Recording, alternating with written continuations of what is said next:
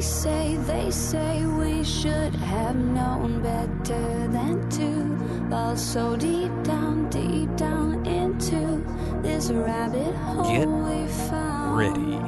It's time again to venture down the rabbit hole into the world of cybersecurity. You're plugged into the podcast for security leaders and practitioners with a business sense.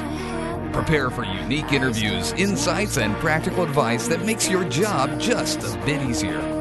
And now, please welcome your guides on this adventure, James Jardine and the White Rabbit, Ruffalo Loose.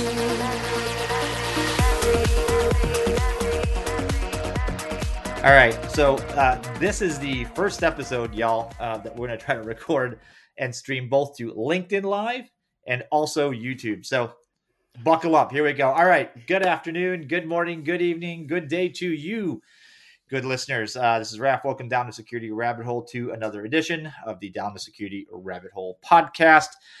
Before we get going, a couple of housekeeping items. I'm going to expand our universe on the podcast. I'm going to start streaming to YouTube, to that slightly neglected channel. But I've got about 3 or so dozen episodes I'm going to back post. So you'll see those slowly popping back up. I subscribe to there. It'd be good. Check us out on our LinkedIn page. We post content. I have interesting things I post on there, alerts, and we stream to there, obviously. So you could do that. And all right, without further ado, James, how you doing, man? I'm doing well. Hoping the new streaming to multiple sources works out well today.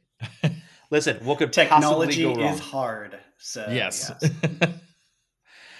All right, welcoming back to the podcast to talk about some intelligence-y stuff, and mainly just because I haven't talked to him in far too long, and he survived the hurricane in his Rancho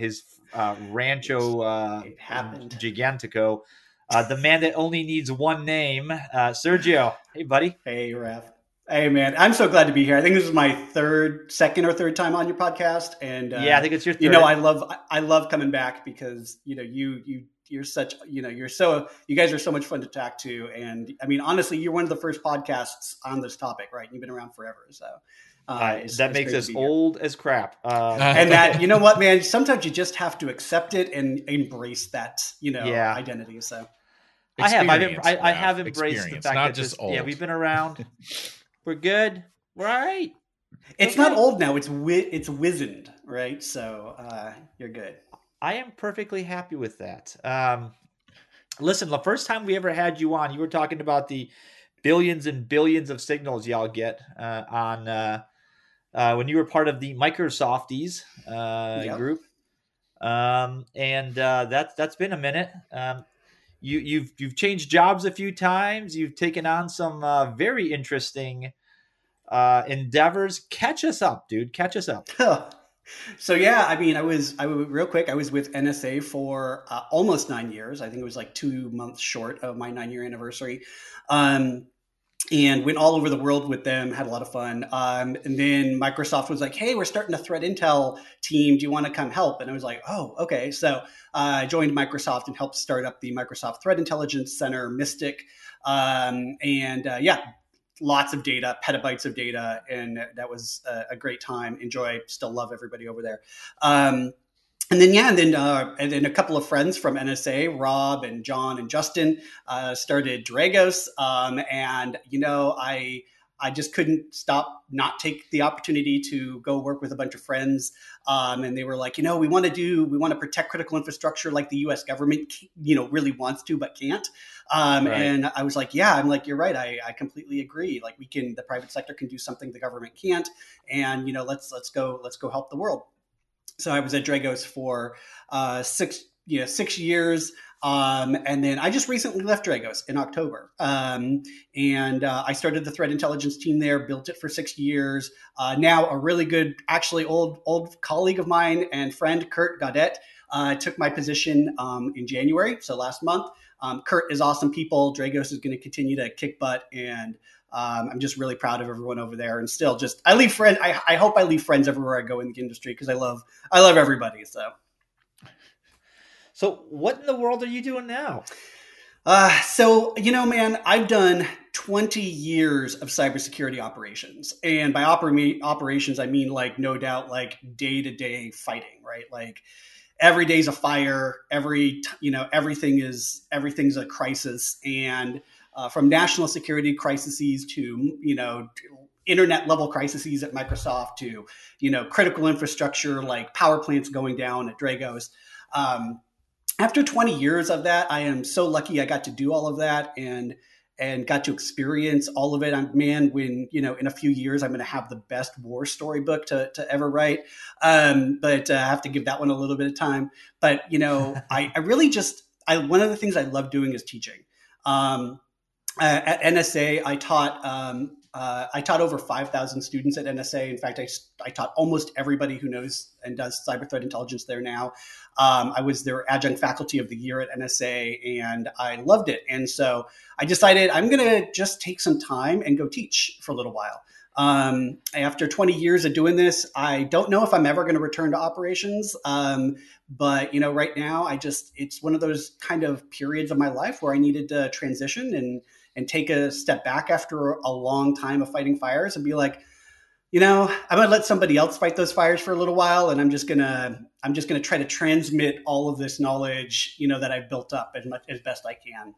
So I started the Threat Intelligence Academy, and I have right now I offer the Diamond Model course, and which teaches obviously the Diamond Model of intrusion analysis. And then I also have a graduate level threat intelligence program. So it's like, I don't know, it's like 6 months long right now, and I'm not even done building it. I've been building it for like 2 years. My students are awesome. They are so patient with me, but I answer all their questions. I give them homework, and I still have maybe another month of material left to go in that course. And it's really meant to be, it's like my magnum opus. It's like everything I know about Intel is in like one place. It's just taken me 2.5 years to get it all in there. But it's amazing. So it is what I've always wanted to build, and I love my students, and we're having a good time. So that's what I'm spending my time on right now. That's awesome. Well, hey, listen, teaching is always a good thing. I remember, speaking of which, you said in all kinds of events, we were in, I forget the conference in Carolina. We were having lunch, and you get a call, and I think it was your wife that was with us, and she's like, yeah, he's going to be gone. Literally, you come back, you're like, Candy, got to go, car waiting. It's like, well, there goes Sergio. I had to go into some unnamed buildings up in Washington D.C. for that, and I've had to do that a few times this last year, and I'm kind of done with that. Playing the spy games. Your time, dude. Yeah, it's playing the spy games is fun, and then you just are like, okay, I've done this. It's time to not jump in the car anymore and run off to fight the fight. So it becomes at some point you've amassed this massive amount of operational knowledge and skill set, and you start to realize that the best way to serve humanity is to teach somebody else all the things that you know, because then they can teach somebody else, and then you collectively pass that knowledge on. Well, no matter how good I am, man, 10 other good people are going to be better than me. So listen, we were all thinking we were the best for a while, and then it turns out that there's going to be dozens of other people that are better than we are, but that's okay. That's how it works. I love that we every day, man, when I teach, I always stand on, as they say, right, stand on the shoulders of giants. I teach my students. I do less preaching about what I know, and I try to bring in more of what other people know. And because, my goal is to, kind of lift the community to that next level, so that when I turn around and I'm like, you know what, I used to think attribution was, kind of difficult. And he freezes. I'm here. The feed heard NSA, and now it's been cut off. Oh God, I got too close. That is about the funniest thing I've ever seen. I got too close. Are you back? There you are. That was awesome. You literally just froze, Sergio. Yeah. So I think that, man, it's just that I'm done with the spy games, and I can't wait to see what the community does next. Somebody came to me the other day and was like, hey, have you ever thought about extending or expanding the Diamond Model?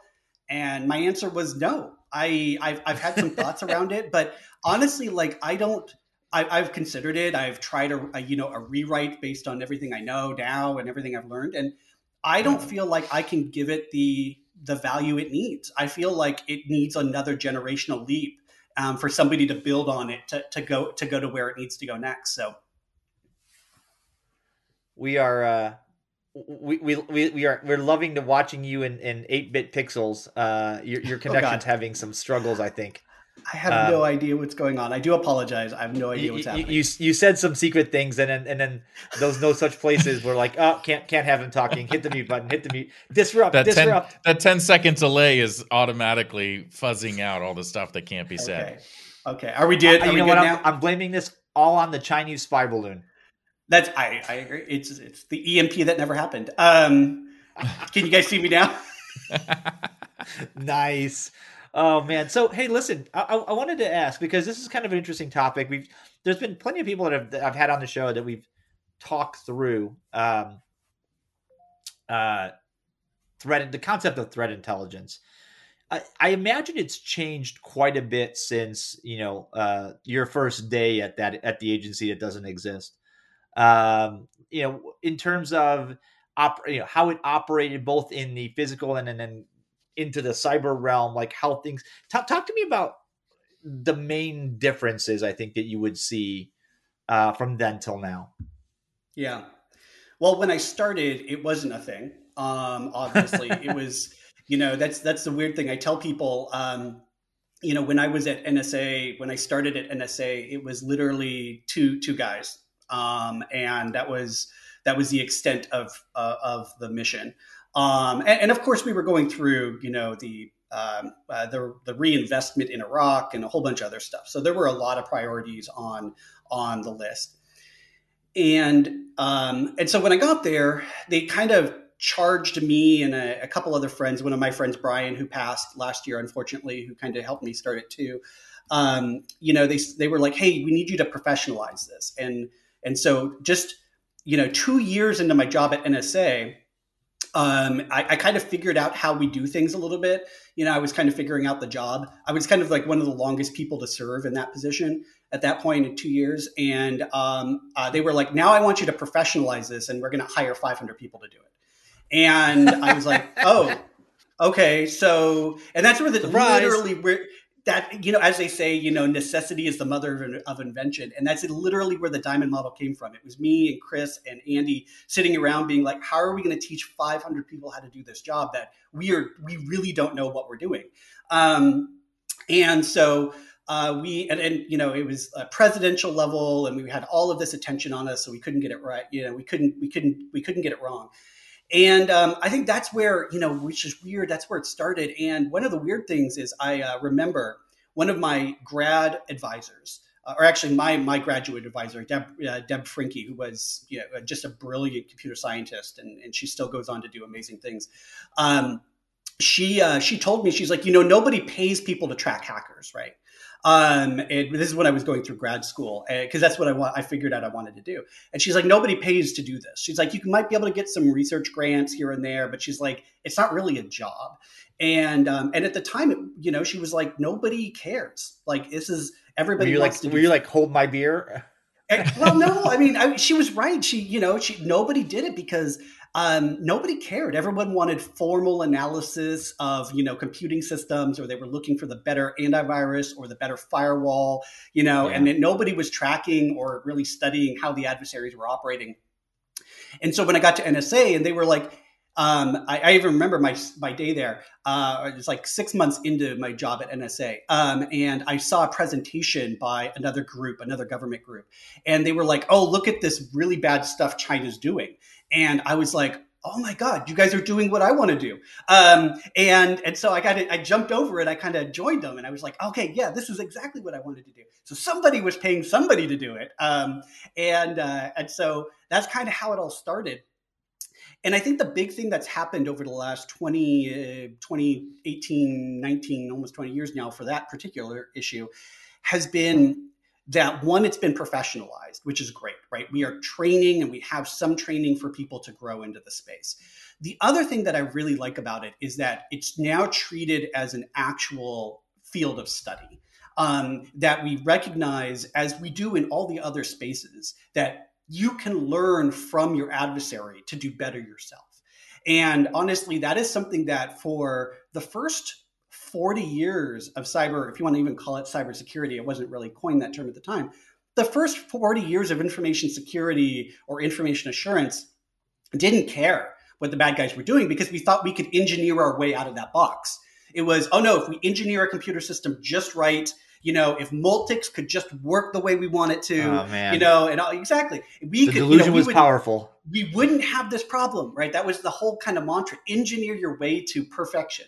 And we learned you cannot engineer a perfect system in an adversarial environment. But it was for 40 years, we lied to ourselves in information assurance thinking we could. And so what I'm proud of is I've helped grow add, I would say, credibility to those of us in the industry who are trying really hard to learn from what our adversaries are doing. I would tell you that, that delusion of 40 years hasn't ended. There are plenty of places that are like, we're just going to do all the things and suddenly we're going to be secure. Like, how do we get to secure?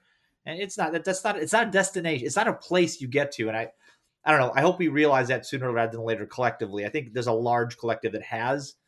The others are like, how much do I need to spend to make this thing go away? You're like, well, human nature, so good luck. Well, in addition to that, right? I mean, there is no 100% secure no matter what you do. So you have to be able to understand what are the risks around this, and that I think adds so much to it of just saying, I can't just focus on the security side of things, but what can't we secure and what's the risk? Why do we have risk around that? You don't know that risk unless you know your adversaries. I think, James, I think you absolutely hit the nail on the head there, because one of the big things I saw inside the U.S. government, and again, it's weird saying that there were only 2 people doing this work at NSA when I got there, given how big we know the scope of the problem is now. But it was me and Brian and a goat, basically, and we were me and Brian and I, right? We were just like, this is bad. This is really, really bad. And the problem with it is that, exactly what you said, it hadn't hit yet, right? The reality and scope of the risk and impact had not materialized or been communicated effectively to where people started to take it seriously. And it's unfortunate that, some of us who do risk analysis for a job, like those of us in this room, our job is to forecast risk.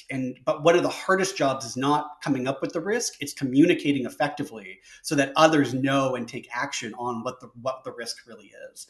And that's a hard problem. And James, you hit it on the head, that we trail a lot more than we are ahead of the problem.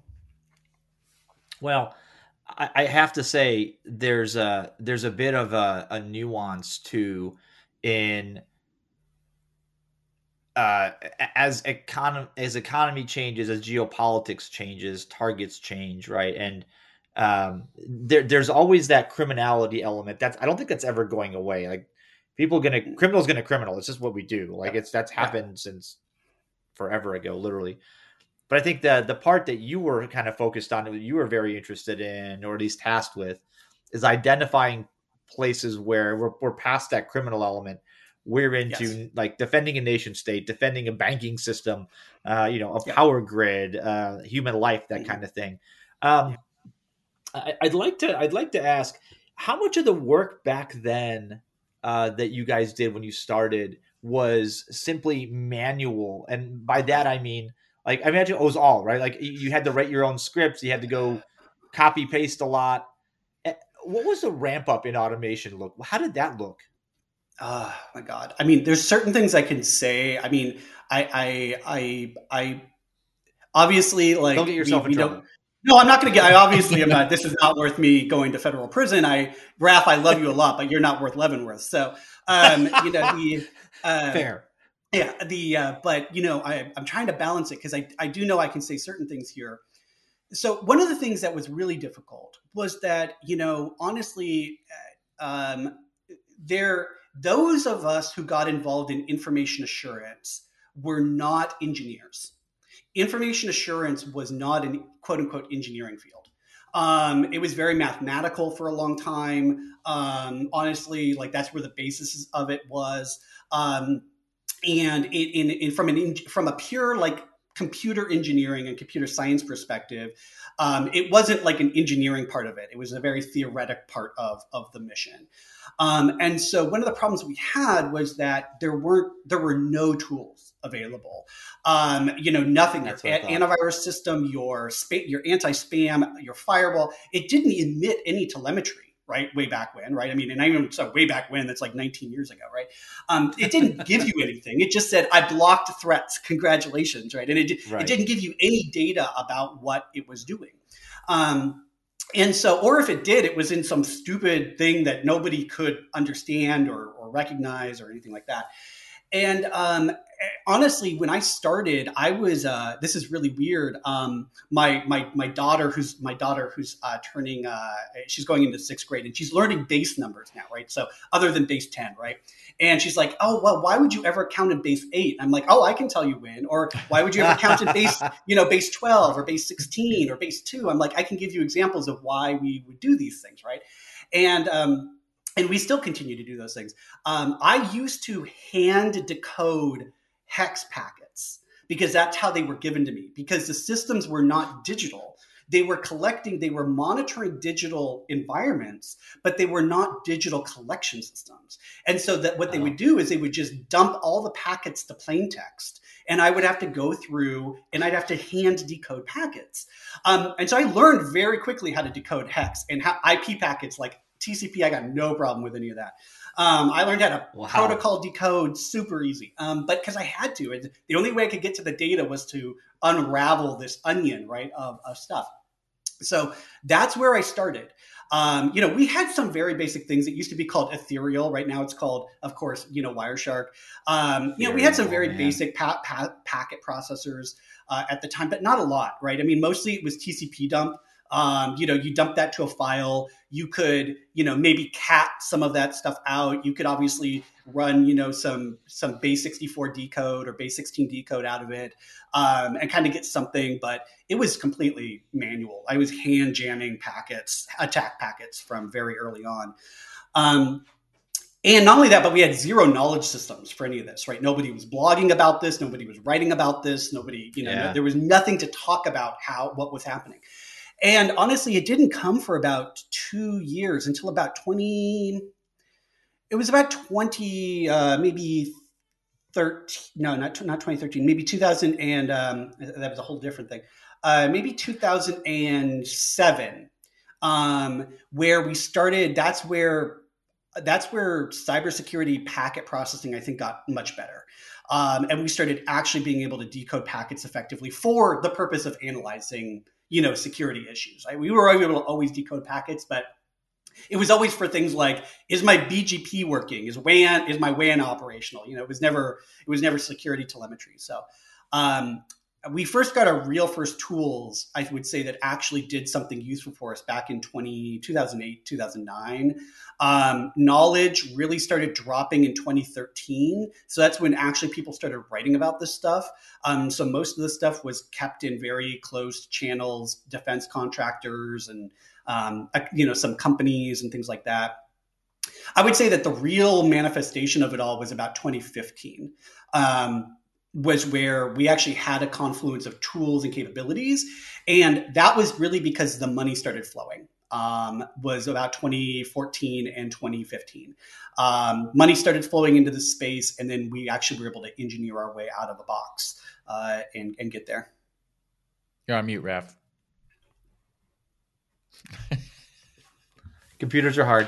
So what I'm saying is that is just not that long ago. Like I want to, like in my head, we're all sneakers old timers, and it's just not that long ago that this stuff was all fundamentally brand new, and the world was scary. How much of that packet now matters? I think, Raph, because what you're saying, right? The packet analysis and people knowing hex and decoding that.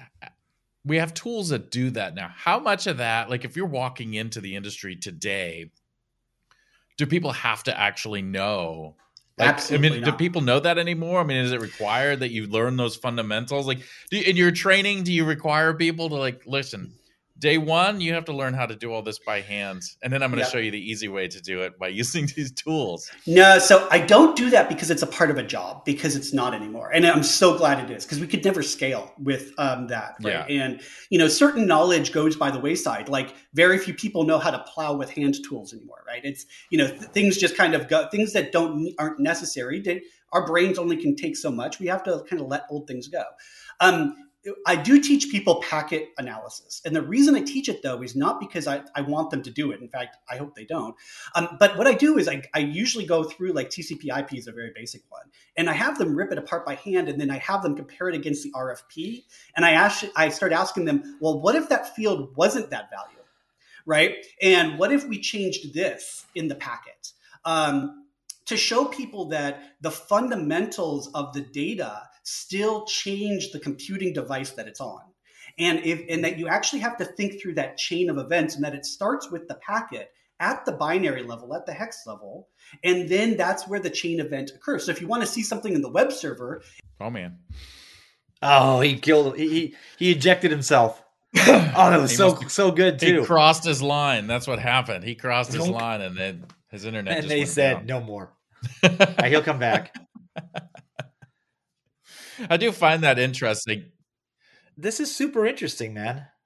Yeah, I mean, it's interesting to think, because we see this in different topics as well, where it's like, oh, well, people don't have the same skill sets that we had 20 years ago because they don't do this stuff, right? Like, I think on our 500th episode, we discussed, there are a lot of people out there in security, like AppSec, for instance, that maybe don't understand how TCP/IP works and stuff. And it's like, but for the same thing that Sergio was just saying, for most of what's going on, they don't have to understand at that level what's going on, And so it's interesting to think about, like, some of the skills that people had before we had these tools, yeah, but that's not really as important. I mean, I don't push when I'm teaching AppSec stuff, really low level socket level stuff, because that's not a majority of what people are dealing with. It's great that you could use it to troubleshoot, but it's not necessarily I that feel like helpful if you what they're don't doing. have that knowledge, though, you're missing, like, the thing that all this other knowledge is built upon. And you may not have to, I mean, you don't have to, necessarily, like, look, not too many of us are remember writing machine code, right? Actually writing machine code, or learning it, for that matter. Man, I learned C. I was no good at pretty much anything else. I can guarantee you that. But, like, the things that I did learn, they fundamentally helped me understand computers and, like, what a buffer overflow is and why that's relevant, right? And, like, the basics of hiding things inside of packets, like, oh, it's a DNS packet. You're like, yeah, but have you looked inside? Have you seen the structure and some of the other stuff? And yeah, oh, here he comes, Oh, and we're back. I'm sorry, guys. I really First don't. warning. I got gigabit internet here. I don't know what the problem is. Listen, I told you, man, that spy balloon was like, that's enough. It's done. It's done. Internet in the US is over.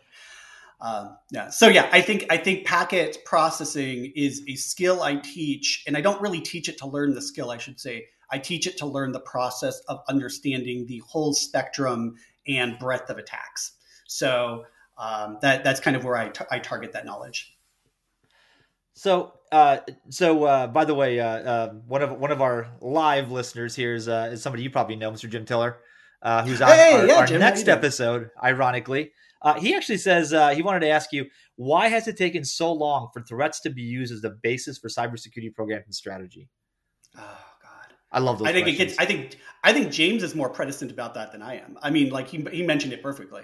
And that is that humans are super lazy creatures, and we can say that in both good terms and bad terms. That maybe we could, but we use the term efficient, and that it takes a long time for people to figure out what they actually have to do. And I think that we are. I think we're in this space where we are figuring it out as we go. And I think James is right in that it takes a lot of pain to turn that boat. And I think it's just an unfortunate byproduct of human nature. Yeah, I mean, you relate that to human beings, right? I mean, how long before you eat, not the right stuff until you finally get to the point and you go visit the doctor and they're like, hey, you got high cholesterol, you got this. It's like, yeah, so you say, but I don't really feel any of that, and like how many people make that change before they get to the point of, okay, I feel that pain of this isn't working for me. I think that's very similar to what we see from a security perspective. How long have we been saying, that companies just like, oh, well, I'm too little, they're not going to target me, or, anything like that. We've got tons of excuses of why that's not something that I have to handle. Yeah. No, I wish, and of course, those of us who have been doing this for a while wish that wasn't the case. But it really is that I've been right about things and I've been wrong about things, risks in my career. Things I thought were going to be bad didn't end up being bad. And I think it just continues to show the answer that nobody holds a crystal ball. And we kind of just take it as we get it. So I agree. I wish this was different, but we just have to live with the world we have. Hey, do you teach TCP/IP subnetting still? I do. All right. Yeah, I think that's one of those things that you got to know, right?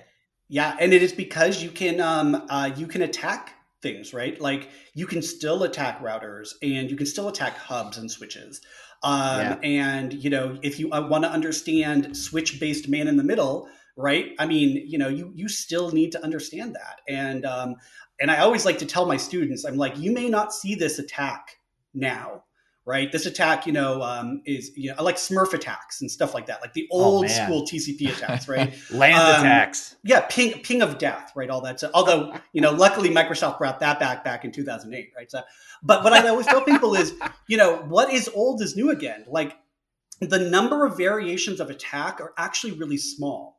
The number of fundamental attacks are actually very small. The number of variations of those attacks are large. And so if you can understand the small number of fundamental types of attack, even I teach people attacks from the 80s, from the 90s, because you're just seeing variations of it just in different ways. And I think that's absolutely critical to how you grow as an analyst, is recognizing the past so that you know what not to do again. You're like, oh, well, this didn't work, so we should probably try something different. Well, look, to maybe pull on your experience a little bit, I saw the birth and the explosive growth of threat intel platforms. About 13, 14, right? 2013, 14. Yeah. Like everybody had one. There were like 4 major competitors. They were decent. They were just depending what you wanted, what the use case was. Where was the success or challenge of that industry or that market segment? Because it has changed quite a bit. Yep. And I think it's evolved. Yep. But I think it's evolved based on utility of it, like the reality of the utility versus what we thought. Yeah. I think that one issue is intelligence is not a data stream. And I think a lot of people, especially people who build tools, people who build fundamental APIs and things like that, they love to treat everything like a data stream. It's just an input to another output, right? Or it's just an output to another input, right? And all of that. And so you cannot treat intelligence that way, because it has to be contextualized or recontextualized for every decision that you make. You can't just throw threats on as we all know, throw threats on a big board and be like, oh, look, we have situational awareness. We know how many times that's failed. So it's because knowledge has to be contextualized. Just because I know as get to James's point, just because I know that there are dangerous mushrooms in the world doesn't mean I can look at any one mushroom and know, is that dangerous for me or not? Yeah. So again, knowledge has to be contextualized. And so I think the issue comes down to that threat intelligence was thought of as another data stream into a broader CSO or CISO picture. And they ended up learning it's not, and that you can't treat it that way. And it's a little bit more challenging than I think what everyone expected it to be. The problem that I have, though, with the way things have kind of changed is it has dramatically reduced the investment in the tools for intelligence analysts. So the tools that we were getting that were actually addressing our need to help us get to a better approach have kind of dried up. And because the investment has shifted because they didn't see the large enough market. And I think that is we see some niche tools now, but there aren't any that are really solving the fundamental use cases anymore. Well, it was interesting when that market grew out because look, it was built towards like that kind of tool set where that tried to treat. I mean, some tried to treat everything right as a feed, right? Your threat intelligence feed, and that was quickly scathingly rebuked, let's say. But then these platforms started growing up around intelligence sharing, to taking it out of like mailing lists and listservs and IRC chats and into something meaningful. But they were built for big companies. Like, it was for the Fortune, 250 maybe plus government. I mean, yes, that's a massive opportunity space. But once you've largely filled that, you can't. That's not something that goes down market well because the average SOC will like, what do I do with this? It's not immediately actionable, and that's where I think it's like staring. Like marketing was like, this is going to be awesome, and on the other side of the Grand Canyon, the user's like, yeah, but how? Like, tell me how I go from this thing you're doing to this thing I've got, like this big space in between. What happens here? Yeah, no, it's absolutely right, man. I think that's a frustration I have with our entire sector. We design everything for the Fortune 100, really, right? I mean, it does grow into the 250, maybe the 500. But really, we're designing most things for the Fortune 100. And the challenge, though, is we will never scale cybersecurity to every business that needs it. It's just not happening. Right. We know that now. So, and I think that's the struggle we're all getting to is, what does that mean for everybody else? What does that mean for the rural hospital? Right? What does it mean for the underfunded, places that do need support? Where I think most people are trying to march down the MSSP or the, MD, managed defense and response, MDR kind of routes, things like that. I think that has a lot of potential.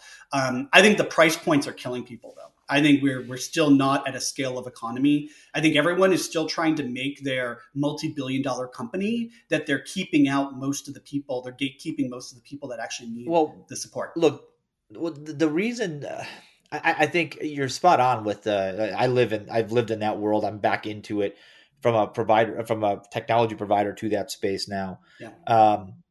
And I'll tell you, the barrier to entry is cost, but the reason for that cost is because we're still dependent on the human analyst and the person sitting in that seat. And unfortunately, those that have figured out that that's a barrier and we need to try to automate, they're now going through the struggles we sort of went through 15, 20 years ago. We're like, all right, how do we mechanize the next layer of next evolution of security technology that isn't like bad IP address block, right? Yeah. That's not what Intel is. The Intel is, TTPs, there's intent, there's various tool sets. There's, hey, if you see something that looks like this, it could be this, or it could be nothing. Yeah. You should then do these 5 steps and investigate like that is not like, you can't do that from a SIM. You're not going to, there's not a blacklist you can implement that'll magically make things go away. I feel like the combination of, and ultimately where your body of work will end up at some point, hopefully within all our lifetimes, is that we separate the kind of intelligence, the kind of knowledge into 2 streams. One, that's the, that's the immediately actionable. Mm-hmm. I think that one is needed. That one you go into and you immediately say, okay, like if I see this, it's bad. You should completely just like ignore it, block it, blacklist it, turn it off, whatever. Right? That's the like that's the folks that just a shout out to the folks. Hey, Philip at the CrowdSec. Like that's what they do. You got a feed of bad things. Like the community has seen this, told you these are bad. If you see this in your environment, just stop it, kill it, block it, done. No thought about it. And then there's like the other stuff where it's like, well, this requires thought. Yep. This requires careful thought and analysis in a way that isn't an obvious if then. And I think of all the absolutely absurd, ML AI references, I think this is where we had Dr. Sven Crosser on from CrowdStrike, Yep. where we talk about that's where the possibility space, I think, starts Yep. to lie. What do you think Yep. of that? I think it's right. I think the fundamental value of AI and ML, they are not the same, by the way. So I'm putting them together in this sentence because some people will recognize the terms, but it's fundamentally machine learning is what I'm going to be talking about here. Algorithms. Yes, algorithms. They are algorithms, but mostly they're predictive algorithms, which is a slightly different classification, right? Rather than kind of like deterministic. They're more indeterministic algorithms. And I think the answer is that the best human use case we have discovered for ML has been just classification. And so, and it's not classification in that it tells you what to do. It's classification in that it helps you rank stack what should be done or what you need to look at. It isn't the answer of block this, accept this, block this, accept this. It's more of, hey, I let these things through, but these three things may not be the right thing. That is a very good use case that greatly increases the efficiency of humans. And I would say that that's going to be an area where we can absolutely take advantage of that type of learning system to make advances. Interesting. All right. So we're at 40 minutes. I promised you 30 to 35. Oops, I lied. You're interesting. I'm here for you, Ralph. So whatever you need, man, I'm good. Couple more things. Give me a shake of the magic 8 ball in another I'd say maybe not generation, but another generation of analysts. Where are they taking this? Like, where's the state of the art in another? And it's 2023. Give me 2030. Where are we? What are we trying to trend towards? The big thing that I see is a massive change in policy. And I don't say those words well because a lot of people are like policy, blah, and I do too, right? A lot of policy is that, and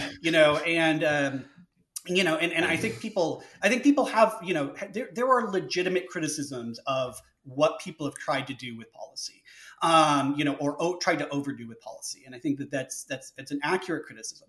But the fact is that policy, the problem what most people don't understand is policy happens whether you want it or not, right? You'll have implicit policy even if it's not, something And I think that's one of the challenges people have to accept is we live in a world of policy. Whether you call it rules or you call it, whatever best practices or whatever, they're basically just policies that you use to guide action. The biggest thing that's going to happen is over the next 5 years, you're going to see a massive change in internet policy. And by internet, I mean international policy around cooperation, around how we deal with cyber criminals, how we deal with states who are doing things with other states. And this gets right back, as I could go right back to James's point. It's because the amount of pain that we're feeling, and I know this by talking to a lot of international lawyers, which is something I work on the side with a bunch of folks at the UN, with Interpol and stuff like that. The amount of pain a lot of states are feeling, and by states, I mean all of their industries and economies and stuff, because of cybercrime, is getting to the point where it's going to be a point of no return. They're going to be like, no, we got to get this under control. It's just like terrorism. Eventually, everyone's going to be like, nope, this is going to end. Like, we got to take control of this. And there are going to be a set of policies and norms that are going to develop, I believe, over the next 5 years that are going to start getting implemented over the next 10 years.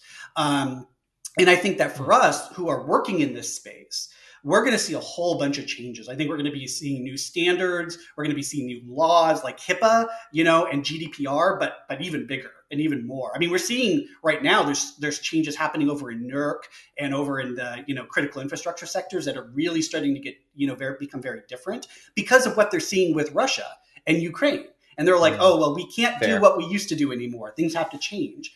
And I think that we're going to get to that point that James is mentioning, that things are going to hurt bad enough that it's actually going to cause a massive issue, and it's going to change our work. Our work is going to become more important for national policy, more important for business policy, and more important to create what I call a just internet. Right? That our work in uncovering and understanding bad stuff is going to become critical to understanding how people can operate on the internet, like I say, without fear. right? So that people can do banking online without worrying about their stuff being stolen. How people can, talk to their friends without worrying about China, seeing what they're talking about. How do you live in an internet without fear? Because that's what we have right now, right? Yeah. And I think that those norms are going to develop, and we're going to start seeing implementations that are going to move us away from where we're at right now, which is actually a very fearful place on the internet. Right. I just teach my kids to be scared of the internet, really. Right. That's all my education is to my kids. They're like, Roblox is great. And what do I say? I'm like, you better not talk to people you don't know on the internet. Right. Like, so we got to get that. We are living in a state of fear. Same spot here. Yep. And we got to get to a place where we're not anymore. And I think that that's what's really going to change for us in the cybersecurity community. Let me ask you this real quick before Raph wraps this up, because based on that topic, though, when we talk about the training side of things and we talk about all these people getting into cybersecurity and, we have all these shortages and all this stuff, the stuff that we're training people today, are we building them up for what's coming in 5 to 10 years? No. Or are we just adding a whole bunch of people to the resource list that are going to be behind the curve when we get there and say, okay, well, now all of a sudden we need to retrain everybody in this stuff? And do we have the ability to foresee what this stuff is to be able to start training now for it, or no? I love that question, James. That's very, very good. The answer is we're training firefighters when really we need to be putting money into fire science, right? And that's what I was afraid of. We need to put fewer people into digging trenches and more people into being able to predict where the fires are going to go and build risk maps as to what's going to potentially happen, and to build some amount of predictive actuarial science around cybersecurity. And it's not going to be perfect, just like actuarials are not perfect, but we got to get to that point better. And I feel like what we are doing now is building more incident responders, because we are currently under the gun, than we are building people who understand how to control the guns that are in existence. Right. We're fighting the symptoms. We're not fighting the root cause. 100%. Yeah. Well, and look, I think, as not to put this in a bad light, but that's where the sexy jobs are. That's where the cool stuff is, right? Everybody wants to be a secret agent. Nobody wants to be the policy guy behind the desk, when really that's what the difference between a safe world and one that's constantly on fire is, right? Exactly. I'm going to end this by saying, so Greg is watching us, and he put a comment that said, scope first, then reporting requirements to gather data. After that, compliance requirements, and finally enforcement. That is the usual pattern. It is. I just hope that we get to a place where we need less firefighters, and because we've gotten ahead of ourselves. Now, I say that, but in the 25 years I've been doing this, we haven't moved. It's the Paula Abdul song. I take 2 steps forwards and I take 9 steps back. Yeah. It's just I don't. It doesn't go like that, Ralph. But I get what you're saying. So yeah, right. my memory of the song's not so good, but anyway, it's like it just, as we get closer to, like, when we had, so my parting thought, we had technology like single office and a T1 and a firewall and maybe even a packet filtering router, I could enforce right there on that edge device. It'd be like right there. Yeah. We got it almost under control, and then the internet changed. And then we almost got that under control, and then cloud compute came. And we're like, well, what the hell? Yep. So I think we've got to get ahead of it. Yeah. There's a whole field, though, right? It's failure analysis, failure engineering, and part of what we do in those spaces is we learn to engineer in an adversarial environment, and it's something that we got to pick up on our side. That's a good thought. All right, man. This has been wonderful. Thank you so much for spending so much time with us, and don't be a stranger now. Raph, James, love you both. Well, thank you so much for the time. I appreciate that the EMP did not cut us off a second time. That was nice. Hey, you've got livestock on the farm, right? I do. I have a bunch of chickens, and in fact, we are going to be planting 25 blueberry plants. I just planted 20 pineapples. I have 40 trees in my orchard currently. So it's not a homestead. It's just kind of more of a hobby farm, but it's something I'm getting into a little bit more. And it's not because I'm worried about the world ending. It's just that I like having things that grow around me. So yeah, my brother got into beekeeping, and he's got chickens and such. Yeah, I like eating all those things. Not the bees, the honey. But I know. But, My wife's like, I really want to keep bees. And I'm like, you're allergic to them, right? And she's like, oh, yeah, about that. I'm like, yikes. Well, Bud, all the best in what you're going to be working on. Put your talents to multiplying that knowledge base. We really appreciate it. And Sergio, thank you so much for your time, man. It's been awesome. Thank you all so much. Have a great day. All right. Folks, thanks for listening and watching this Down the Security Rabbit Hole podcast. Those of you guys that watch on the live stream, awesome. Thank you so much. That was a great interaction. I appreciate you. We are on LinkedIn, Down the Security Rabbit Hole podcast. We are on YouTube. If you check the ID3 tag of the podcasts out there, the next episode will be with the incomparable, the one and only, that's you, Jim Tiller.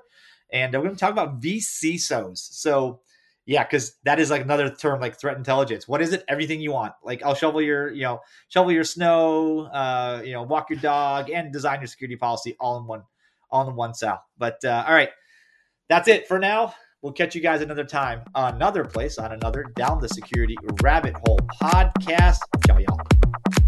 As we fade out on another Down the Security Rabbit Hole episode, we'd like to encourage you to chat with our hosts and guests using the Twitter hashtag #DtSR.